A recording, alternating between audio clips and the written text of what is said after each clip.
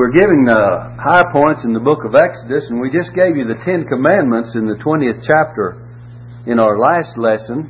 I think there were a great deal here, quite a few here Wednesday night when I had the 10 Commandments in the 20th chapter. And so we finished that, and we'll pick up with the 21st chapter.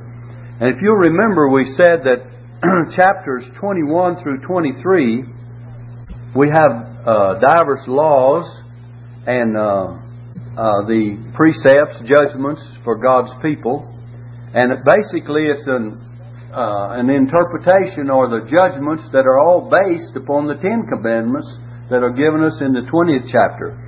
So we'll pick up in the 21st chapter, and 21 through 23 we have these, and then in chapter 24 we have Moses coming up unto the Lord, and Aaron and Nadab and Abihu, the sons of Aaron, and 70 elders of Israel, and we have a different scene there before us in the 24th chapter. And that's the last chapter before we get into the teaching of the tabernacle. From the 25th chapter onward, we have the teaching of the tabernacle. And so we just kind of wanted to give you a brief of that, and I think most of us have gotten a grip on what we've studied in the book of Exodus thus far. If you would like the title outlines, I have them down here on a little lesson sheet that if you missed them last week, I gave some of them out last week. And if you'd like to have those chapter outlines, or chapter titles, I should say, well, we can give you those. It's not outline, but chapter titles, I should say. Chapter 21. Now these are the judgments which thou shalt set before them.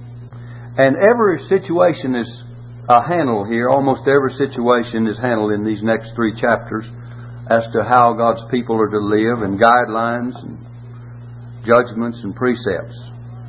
It says, if thou buy a Hebrew servant, 6 years he shall serve, and in the 7th he shall go out free for nothing. So they could get a Hebrew servant that maybe was indebted for some reason or other, or for whatever reason they would have to buy one.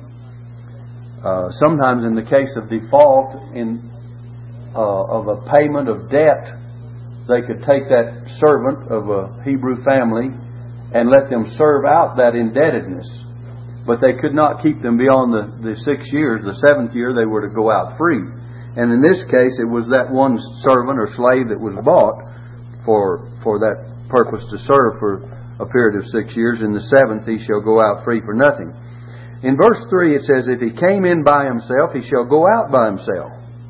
If he were married, then his wife shall go out with him.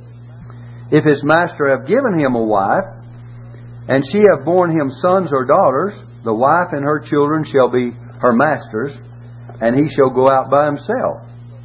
And if the servant shall say plainly say, I love my master, my wife, and my children, I will not go out free, then his master shall bring him unto the judges. He shall also bring him to the door unto the doorpost, and his master shall bore his ear through with an awl, and he shall serve him forever. This was a sign of perpetual servitude. In other words, this slave, at the end of 6 years, in the 7th year he should go out free. He was to be turned loose, and yet he could make a decision. He married a wife while he was there, had children, and he loved his master, and he loved his service. And so he says, I will not go out free. I want to become a servant forever to this master. And I want to stay here because I love my master, I love my wife, and I love my children. And so if he would do this, he had to make a covenant with his master, and therefore he would take him to the doorpost and bore his ear through with an awl, a sign of perpetual servitude. Is what this was. You know, Jesus is pictured here in this Hebrew servant. In fact, this is a perfect picture of the Lord Jesus Christ, in that He became a servant forever. And we find that in the New Testament there are several things about Christ as the servant and as serving His master. Let me give you some references. Let's look in John chapter 12, verse 27 and 28. John 12, verse 27-28 says this, Now is my soul troubled, and what shall I say? Father, save me from this hour. But for this cause came I unto this hour. Father, glorify thy name. Then there came a voice from heaven saying, I have both glorified it and will glorify it again. So he was willing to go all the way for his Father, his Master. He says, I want to serve the Heavenly Father forever. In the book of Isaiah, chapter 42, Isaiah prophesies of Christ as a servant. He says, Behold my servant whom I uphold, mine elect in whom my soul delighteth. I have put my spirit upon him. He shall bring forth judgment to the Gentiles. Philippians tells us that Jesus Christ took upon him the form of a servant, right? And was made in the likeness of men. And being found in fashion, as a man, he became obedient unto death, an obedient servant, even the death of the cross. Remember, Jesus said, I do always those things which please the Father. Jesus said in Luke's Gospel, whether is greater, the one that sits at meat or the one that serves? Him that serveth. And he says, well, they answered and said, well, of course, the one that sits at meat, sits at the table and is served. And Jesus said, but I am among you as one that serveth. So we see he was God's divine servant. And as such, we find that he fulfills that type of that Hebrew servant. He loved God the Father. He loved the church. We might say the wife would represent the church. And the children would represent every individual believer. And Jesus actually became that one that fulfilled that prophecy whose ear was digged or opened as a sign of perpetual servitude. He fulfilled his mission, and yet he always will be the servant. You know, Jesus Christ is the Lord of glory, and yet he will never cease to be the man, Christ Jesus. He's ascended to the right hand of the throne of God, and the Bible says, yet there is one mediator between God and men, the man, Jesus Christ, or Christ Jesus. The Bible tells us he's coming as King of kings and Lord of lords, but when Jesus speaks of his coming, he says, the Son of Man shall come in the clouds of heaven with power and great glory. So he'll never cease to be man and never cease to be that servant, though he's God manifest in the flesh. But he loves that title of being God's servant forever. And in the heavenly sense, he'll be seated on the right hand of the throne of God. Let me give you something else that will help. In Hebrews chapter 10, look in Hebrews 10, and I'll give you a verse in Psalm 40. Psalm 40 and verse 6 says this, sacrifice and offering thou didst not desire. Listen, mine ears hast thou opened. If you have a marginal reference there for opened, it says digged. The same as his ear had been bored through with an awl. This is the reference to Christ. He says, burnt offering and sin offering thou hast not required. Then said I, lo, I come. In the volume of the book it is written of me, I delight to do thy will, O my God. Yea, thy law is within my heart. This is the prophecy concerning Christ and his willingness to become that servant. In Hebrews chapter 10, the very passage is quoted. Hebrews 10, it says, let's begin reading with verse 5. It says, wherefore when he cometh into the world, he saith. Now listen, much the same words as you find in that psalm. Sacrifice and offering thou wouldest not, but a body hast thou prepared me. In burnt offerings and sacrifices for sin thou hast had no pleasure. Then said I, lo, I come. In the volume of the book it is written of me, to do thy will, O God. Above when he says sacrifice and offering and burnt offerings for sin thou wouldest not, neither hadst pleasure therein which are offered by the law. Then he said, lo, I come to do thy will, O God. He taketh away the first that he may establish the second. He takes away the first covenant, establishes the second covenant, and he becomes God's servant forever in fulfillment of that verse in the Psalms. So he's a perfect fulfillment of that Hebrew servant that we find spoken of back here in Exodus, though it was literally applied to a Hebrew servant in those days. But we find that Jesus certainly loved his Father, the Master. We'll call God the Father the Master. And he did always that which is obedient to the Father and always served the Father. And he says, I came to do thy will, O God. And he took upon him that sign of perpetual servitude. And he says, I love my wife and my children. In Hebrews chapter 2, let me read a couple of verses for you. Hebrews chapter 2, quickly. It says this in verse 12.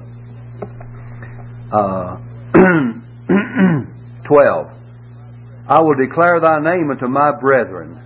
In the midst of the church will I sing praise unto thee. And again I will put my trust in him. And again, behold, now look, I and the children which God hath given me. See that? I love the church and I love the children, the believers. I and the children which God hath given me. Verse 14, for as much then as the children, here you have the children again, are partakers of flesh and blood, he also himself likewise took part of the same, that through death he might destroy him that had the power of death, that is the devil, and deliver them who through fear of death were all their lifetime subject to bondage. So we see the children that were given him by means of his atonement. Now then, I think that gives enough evidence to show that this Hebrew servant is a type of the Lord Jesus Christ. Now let's pick up with verse 7. Exodus 21, verse 7. And when I say let's pick up, always hold your place where we're studying, please. And if a man sell his daughter to be a maidservant, she shall not go out as the men servants do. She's not as free to go out as the men servants. If she please not her master who hath betrothed her to himself, many times they were betrothed to the master, then shall he let her be redeemed. She had to be bought back from his possession. To sell her unto a strange nation he shall have no power, seeing he hath dealt deceitfully with her. She was supposed to remain as his. In verse 9, and if he hath betrothed her unto his son, he shall deal with her after the manner of daughters. If he take him another wife, her food, her raiment, and her duty of marriage shall he not diminish.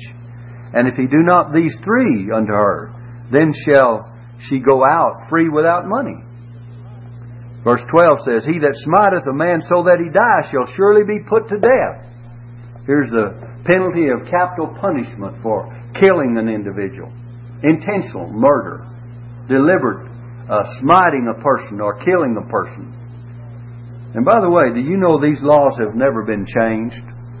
If we had a strict, swift judgment today upon those that commit murders and crimes that were due capital punishment, it would greatly alleviate the crime in our country. Say, preacher, do you believe in capital punishment? God does. God says if you smite, look, he that smiteth a man so that he die shall surely be put to death. Now, I didn't say that. God said that. If you have any argument about it, just talk to the Lord. Because He says here that people ought to pay for their crimes. And we go on down.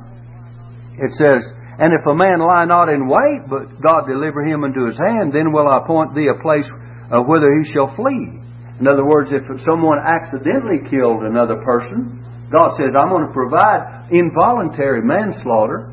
If he accidentally did this, there's one instance that's pointed out in the Bible. It says if a man goes out into the woods with his axe and he starts cutting down a tree and the axe head comes off and hits another individual and he dies, well then that's an accident. Well, the family would come after this man and say that he intentionally, they would think that one of their family was murdered by this man that had the axe, when it was entirely an accident.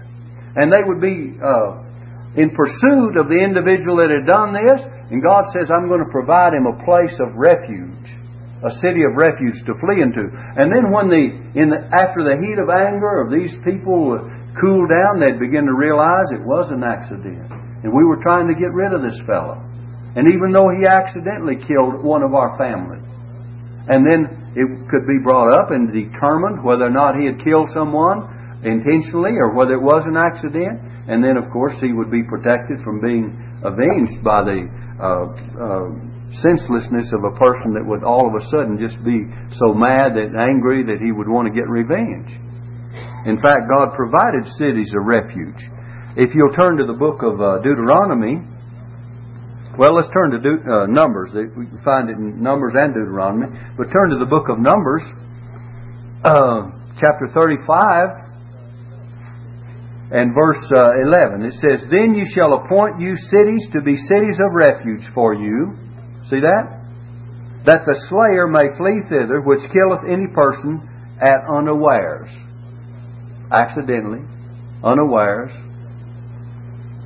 And they shall be unto you cities for refuge from the avenger, that the manslayer die not, until he stand before the congregation in judgment.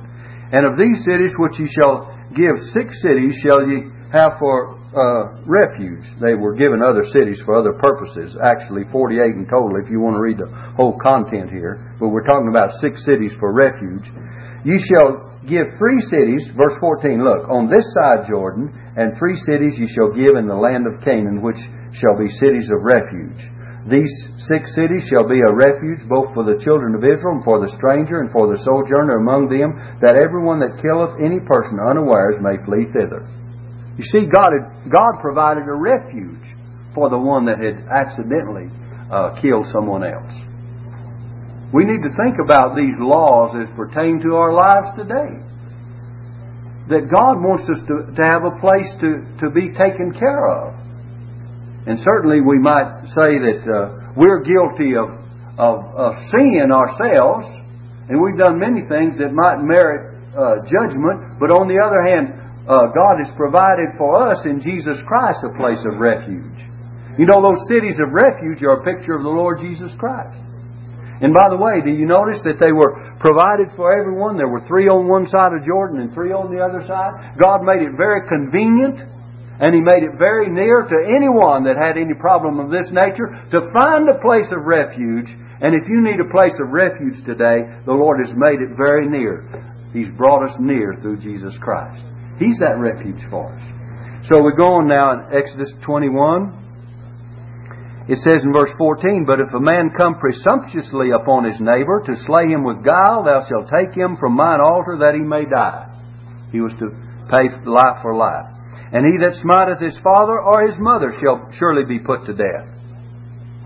And he that stealeth a man and selleth him, or if he be found in his hand, he shall surely be put to death. For a kidnapper. Right? One that steals a child, a person. He says, even if he be found in his hand, he shall surely be put to death. We have certain laws in the Bible that God has not altered. They have not been altered through the centuries. And these laws are still in force as far as governing nations and men.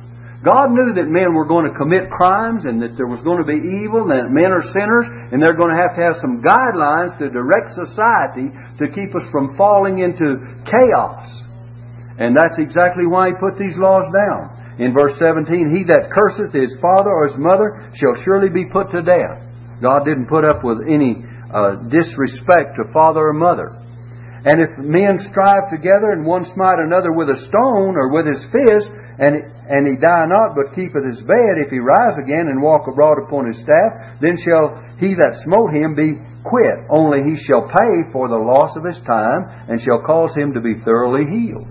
Isn't that much like the laws of some of our just laws today? Say if you get in a fight with a fella and you have problems with him and he has to go to the hospital, you have to pay his hospital bill, right? And you have to recompense him and pay him for the suffering. We have laws to that effect.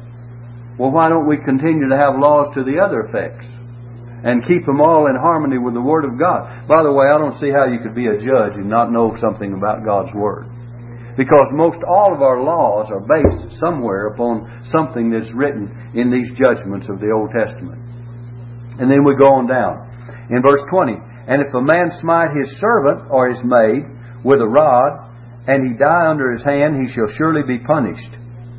Be surely punished. Notwithstanding, if he continue a day or two, he shall not be punished, for he is his money. Now you see, in those days they had property. Their servants were considered to be their property. Verse 22, it doesn't mean that God was not against slavery, because later on He delivered those who were in such bondage and set men free. And we know under Christ that men are set free. And if you read the book of Philemon concerning Paul's writings concerning the runaway slave, you remember. Book of Philemon. And you'll find that there's a great deal of instruction there concerning that situation. All right, let's look in verse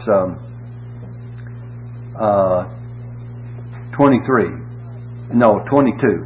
If men strive and hurt a woman with child so that her fruit depart from her, and yet no mischief follow, he shall be surely punished, according as the woman's husband will lay upon him, and he shall pay as the judges determine. You see, they had to bring matters before judges in those days. And if any mischief follow, then thou shalt give life for life, eye for eye, tooth for tooth, hand for hand, foot for foot, burning for burning, wound for wound, stripe for stripe. And if a man smite the eye of his servant, or the eye of his maid, that it perish, he shall let him go free for his eye's sake. If he had a servant and his eye was put out, he went through enough suffering, he's paid a debt, and certainly he should have been set free. If a man smite out his manservant's tooth or his maidservant's tooth, he shall let him go free for his tooth's sake.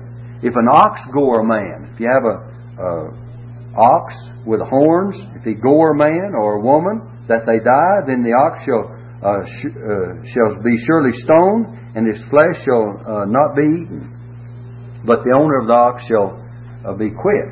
But if the ox were wont to push with his horn in time past, and it hath been testified of his owner, and he hath not kept him in, but that he hath killed a man or a woman, the ox shall be stoned, and his owner also shall be put to death. If he knew that this was a dangerous animal and he permitted him to roam free anyway, and so that he was not taking responsibility for a dangerous situation, then he was responsible. It shows that men are responsible for all their property. And if this property and this animal was dangerous, then he says he shall be put to death. Now verse 30, there's a provision for this man. Look at it. If there be laid on him a sum of money, then he shall give for the ransom of his life whatsoever is laid upon him. If a man or woman was killed by an ox that was turned loose, and this man knew he was dangerous, and a person was killed of your family, and you say, in order to keep this man from being put to death, who was responsible, you'd consider a sum of money to settle the indebtedness, and a ransom would be paid to the family or the person that was injured in that sense. Their whole family in this case would be recompensed, and therefore the man would not have to die. He would pay the ransom price that was laid for his life. He'd literally pay for his life is what he'd do. But now here's a situation. There's a spiritual lesson in this. I want you to get this. In verse 31 it says, whether he have gored a son or have gored a daughter, according to this judgment shall it be done unto them. Now in verse 32. And I've taught you this in reference to something else previous, and I want you to get it. If the ox shall push a manservant, now look, or a maidservant, he shall give unto their master 30 shekels of silver, and the ox shall be stoned. My goodness. If he kills an ordinary person of society, God says he'll have to pay a ransom to save his life, if it's considered. But if he gores a manservant or a maidservant, then what? They're to pay, give unto their master, this manservant or maidservant's master, 30 shekels of silver. Remember when we taught you about Jesus being the rejected shepherd and the common slave and the outcast? There are 3 passages of Scripture. We gave you one in Zechariah where it shows that the price of the rejected shepherd was 30 shekels or 30 pieces of silver. The price of the outcast, and we taught you that from the book of Hosea, do you remember that? Was 30 shekels of silver. And by the way, we had to divide it up in kind and in money, if you remember. And here the price of a common slave was what? 30 pieces of silver. And the truth of the matter is that all 3 of these point to Jesus in a way. That his price, remember it says offer for him a price. Let me see if I can find it in the Gospel of Matthew. Look at it in Matthew's Gospel. Chapter 27 and verse 6. And the chief priest took the silver pieces and said, It is not lawful to put them into the treasury, because it is the price of blood. And they took counsel and bought with them the potter's field to bear strangers in. Wherefore that field was called the field of blood unto this day. Then was fulfilled that which was spoken by Jeremiah the prophet, saying, And they took the 30 pieces of silver, the price of him that was valued, whom they of the children of Israel did value. The children of Israel valued Jesus at what? 30 pieces of silver. They took the price of him that was valued, whom they of the children of Israel did value. And when you go back and tie that with the Old Testament, we gave you 3 references, one in Hosea and one in Zechariah chapter 11, and one in this one particular one in Exodus chapter 21, where it shows that Jesus was not only a common slave, a servant, but He was a rejected shepherd, and He was also an outcast for you and I. He became all of these that we might be set free. Remember the common servant? Concerning Jesus being a common servant, in John chapter 13, the Bible says, when supper was ended, Jesus laid aside His own garments and He girded Himself with a towel. That was the attire of the servant, wasn't it? And He put water in a basin, kneeled down, and began to wash the disciples' feet. He did that menial task of being a servant in that house of His own. We find that He was outcast because on the cross He said, my God, why hast Thou forsaken me? He became an outcast. And we find that His own rejected Him. He came unto His own, and His own received Him not. He was the rejected shepherd, right, of Israel. And so Jesus was all of these things, and there is a spiritual lesson in this if you look at it then. Exodus 21, let's go on. And if a man shall open a pit, that's verse 33. 21:33. If a man shall open a pit, or if a man shall dig a pit and not cover it, and an ox or an ass fall therein, the owner of the pit shall make it good and give money unto the owner of them, and the dead beast shall be his. You see what? God holds people responsible for themselves, for their possessions, and for any harm that they can cause to other people. See, God holds us responsible. I think one of the greatest lessons we can learn about all of this, if we just wanted to draw the bottom line and say simply that God holds men accountable for what they are and what they have and what they do. Everything about us, we become responsible creatures. And the tragedy today, no one wants to take any responsibility. Isn't that the tragic thing today? Well, it's not my fault, or I don't care. We have a society that has a don't care attitude. And when you get to the place that you do not care, you're in a terrible fix, friend. If you don't care. You've got to care about, remember, old Cain said after he killed Abel, am I my brother's keeper? God is reinstating here, we're a brother's keeper. God is reinstating by this law, we're responsible creatures. And what happens to other people, we're going to give an account for. Whether we like it or not, these are God's laws. And we may not answer to them in our society today because many of them are wiped out. Some of them are not applied. Some of them are not enforced. But remember this, that God has put them down, and someday every man shall give an account of himself to God. And if we've broken these laws in life and gotten by with it, so to speak, we think we've, hid it under the rug or got by with it. But God is not going to look at it that way. You know what God's Word says?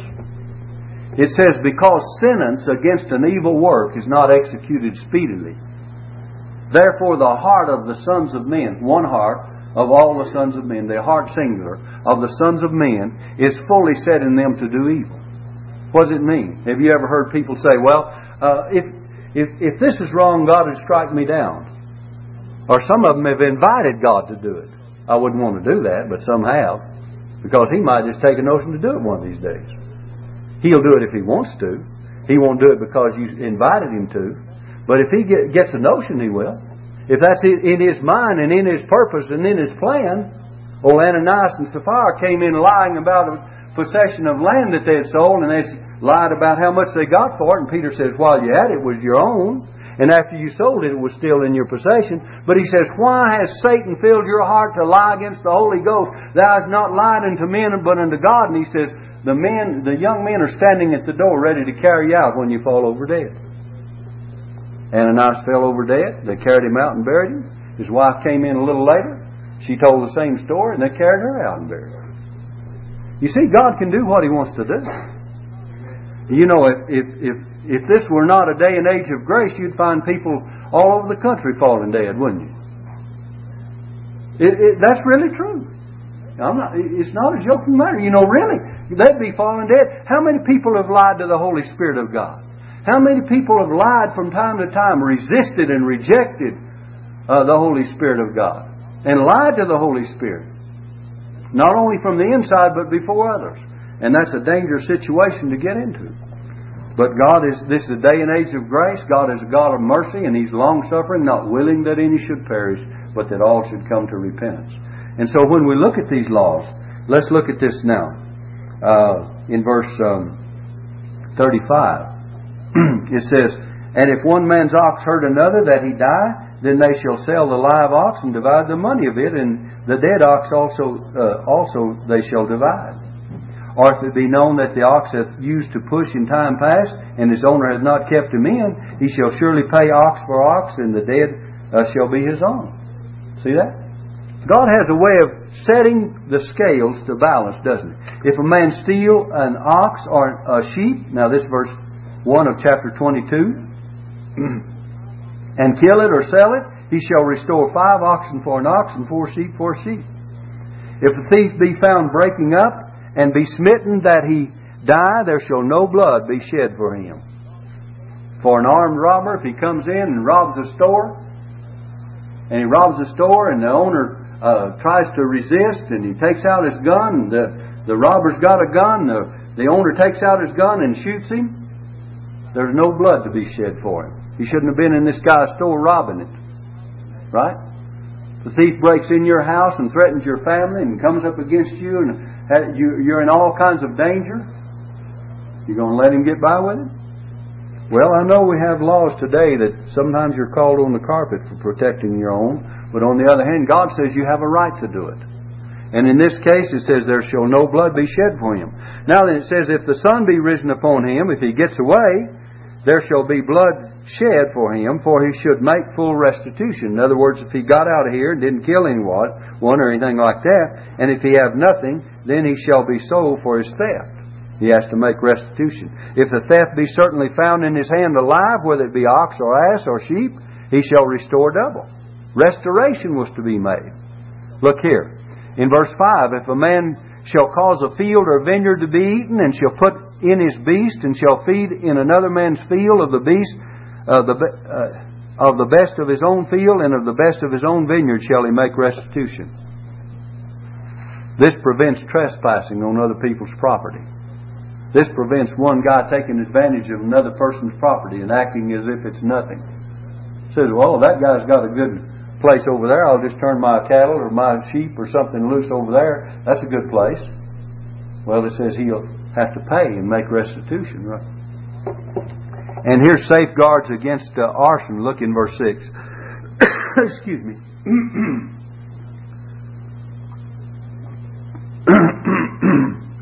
In verse 6. If fire break out and catch in thorns, so that the stacks of corn or the standing corn or the field be consumed therewith, he that kindleth the fire shall surely make restitution. See, that's to safeguard against setting someone's property or what they possess in fire. And then we find in verse 7, if a man shall deliver unto his neighbor money or stuff to keep, this is a violation of trust that we're talking about, on down to verse 9. If you give something into someone else's hand to be kept, it says, if it be stolen out of the man's house, if the thief be found, let him pay double. The thief is responsible. If the thief be not found, then the master of the house shall be brought unto the judges to see whether he hath put his hand unto his neighbor's goods. In other words, he's going to be checked out to see if he's stolen or done away with his neighbor's goods, for which he was responsible. For all manner of trespass, whether it be for ox, for ass, for sheep, for raiment, or for any manner of lost thing which another challengeth to be his, the cause of both parties shall come before the judges, and whom the judges shall condemn, he shall pay double unto his neighbor. We have some good laws in God's Word, don't we? If we just follow them, we'd learn how to get along with one another, and we'd have to pay if we didn't do right. We'd become responsible people. We'd become good citizens. We'd become good neighbors. If I harmed you in some way, I'd be responsible for it. If you harmed me in some way, you'd be responsible. There'd have to be restitution. There'd have to be consideration of damages, of hurts, of pains, of suffering, of whatever. You see, God is a just God, isn't He? And He put these things down that men might follow Him. If a man deliver unto his neighbor an ass or an ox or a sheep or any beast to keep, and it die, or be hurt or driven away, no man seeing it, then shall an oath of the Lord be between them both, that he hath not put his hand into his neighbor's goods, and the owner of it shall accept thereof, and he shall not make it good. In other words, this guards personal possessions, and on the other hand, it guards the man that is responsible, and makes him not responsible for something that he couldn't help. And if it be stolen from him, he shall make restitution unto the owner thereof. If it be torn in pieces, then let him bring it for a witness, and he shall not make good that for that which was torn. Now here's safeguard against the loss of property again. Verse 14. If a man borrow aught of his neighbor, and it be hurt or die, the owner thereof being not with it, he shall surely make it good. You're responsible. But if the owner thereof be with it, he shall not make it good. If it be an hired thing, it came for his hire, if he got it in there to pay for it. In verse 16, if a man entice a maid that is not betrothed, and lie with her, he shall surely endow her to be his wife. He must not violate the trust of a young lady. If her father utterly refuse to give her unto him, he shall pay money according to the dowry of virgins. He must pay for injury or disgrace. Verse 18, thou shalt not suffer a witch to live. Over in the book of Deuteronomy, let me read you some verses. Chapter 18, it says this. Verse 9, when thou art come into the land which the Lord thy God giveth thee, thou shalt not learn to do after the abominations of those nations. Now look. Verse 10, there shall not be found among you any one that maketh his son or his daughter to pass through the fire. That means to consecrate to Moloch or some other deity.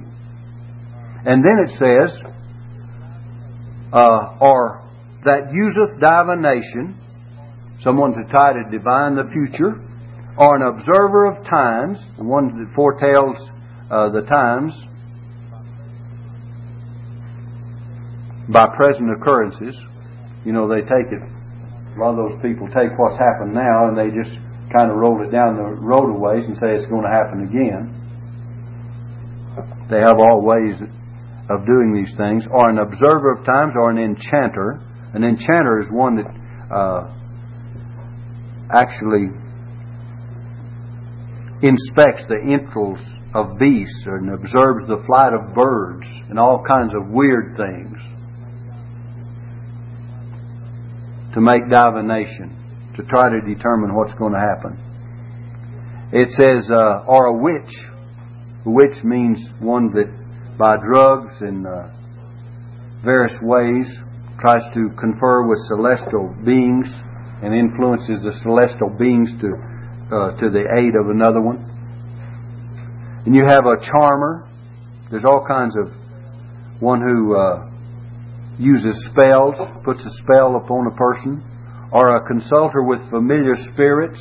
Remember old Saul wanted someone that consult with familiar spirits, or a wizard, or a necromancer.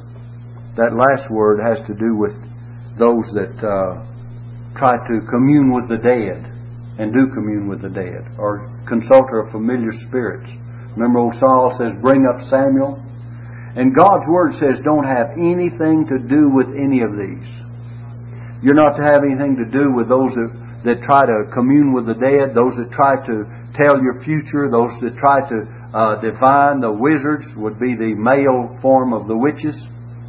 All of these various curious things that try to dig into the future or tell you what's going to happen or commune with spirits, all of these are to be shunned. Now, I know every once in a while they have at carnivals these ladies that are supposed to tell you something and they read your hands and they do various things. Listen, beloved, that's against God's Word. Don't fool with it. We used to have one of my professors said this, and I'll pass it on to you. He said that there's two kinds of those people that are actually in existence. One that is after your money and the other is after your soul. Most of them are after your money, but there are those that are really after your soul too, and just as dangerous. They had a program the other night, and this fellow was belonged to the Church of Satan. And they were talking to him about being a member of the Church of Satan. Some of you may have seen it. And he said, but he didn't believe in Satan. It was asked him the question, well, why do you call yourself a priest of the Church of Satan when you don't believe in Satan? That's a pretty good question, I thought. Well, he didn't have an answer for it.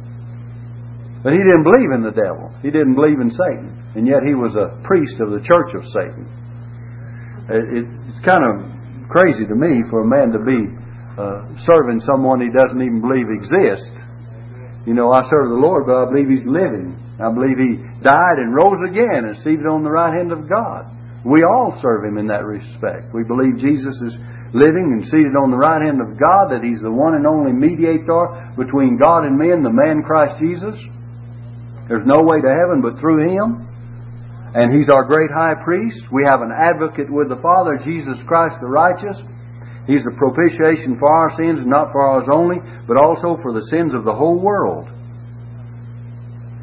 Now then, in verse, you have, let's get back to our lesson. Chapter 22, verse 19. Whosoever lieth with a beast shall surely be put to death. Verse 20, let's see, it was in chapter 22, verse 19, and then verse 20. He that sacrifice unto any god, save unto the Lord only, he shall be utterly destroyed. Remember, they worship the golden calf. It says in verse 21, Thou shalt neither vex a stranger nor oppress him, for ye were strangers in the land of Egypt. You know, we ought to be careful how we entertain strangers. And if anyone knew how strangers felt in a strange land, it should have been Israel. Remember, they were 400 years in bondage. And they dwelt a long time in a strange land. And certainly they should have learned some lessons along the way. And then we're going down. It says in verse 22, Ye shall not afflict any widow or fatherless child. If thou afflict them in any wise, and they cry at all unto me, I will surely hear their cry. And my wrath shall wax hot, and I will kill you with the sword, and your wives shall be widows, and your children fatherless. God has great respect for those that are helpless and in need. Widows and fatherless. Orphans. In verse 25, If thou lend money to any of my people that is poor by thee, thou shalt not be to him as an usurer, neither shalt thou lay upon him usury, that is, to overcharge him with interest. If thou at all take thy neighbour's raiment to pledge, thou shalt deliver it to him by the sun goeth down, for that is his covering. It may be the only protection he has during the cold of the night. It is his raiment for his skin, wherein shall he sleep. And it shall come to pass, when he crieth unto me, that I will hear, for I am gracious. In verse 28, Thou shalt not revile the gods, nor curse the ruler of thy people. The word gods there means judges. Don't revile those in authority. You know, we have today a lot of people, especially in our day and age, reviling those that are in authority. Remember what they call the cops? Been known as pigs and called dirty names of all kinds. And the judges and the rulers of our nations, whether it be in local government or state or federal, people are always talking evil about those in authority. Beloved, you and I ought to have more respect in that. We ought to be good Christians and good citizens as well. And we ought to realize that God has set these men, that they're servants of God. They may not even be Christians, but they're servants of God according to God's Word in the New Testament. The Bible says in Romans 13, the powers that be are ordained of God. And it says they bear not the sword in vain. So we have to show respect to our government, to our leaders, and to our representatives. And we know there's plenty of corruption. We're not talking about that. But for their office sake. And some of them may be as ungodly as can be, and yet the position they occupy is God ordained. It doesn't mean that they're God ordained, but the position that they serve in is God ordained. And that's what we should respect. Not that person in the sense if he's an evil man, but in a position of authority. We respect his office, and we don't respect his evil and his wickedness, certainly not. But we should respect the authority of government. And so all of these things need to be taken into consideration. Let's read verse 29 through 31 and we'll close. It says in verse 29, Thou shalt not delay to offer the first of thy ripe fruits and of thy liquors, and the firstborn of thy sons shalt thou give unto me. Likewise shalt thou do with thine oxen and with thy sheep. 7 days it shall be with his dam, and on the 8th day thou shalt give it to me. Now look, verse 31. And ye shall be holy men unto me. You like that? God wants us to live for Him. Ye shall be holy men unto me. Neither shall ye eat any flesh that is torn of beasts in the field. Ye shall cast it to the dogs. So God is wanting us to be holy and clean and true.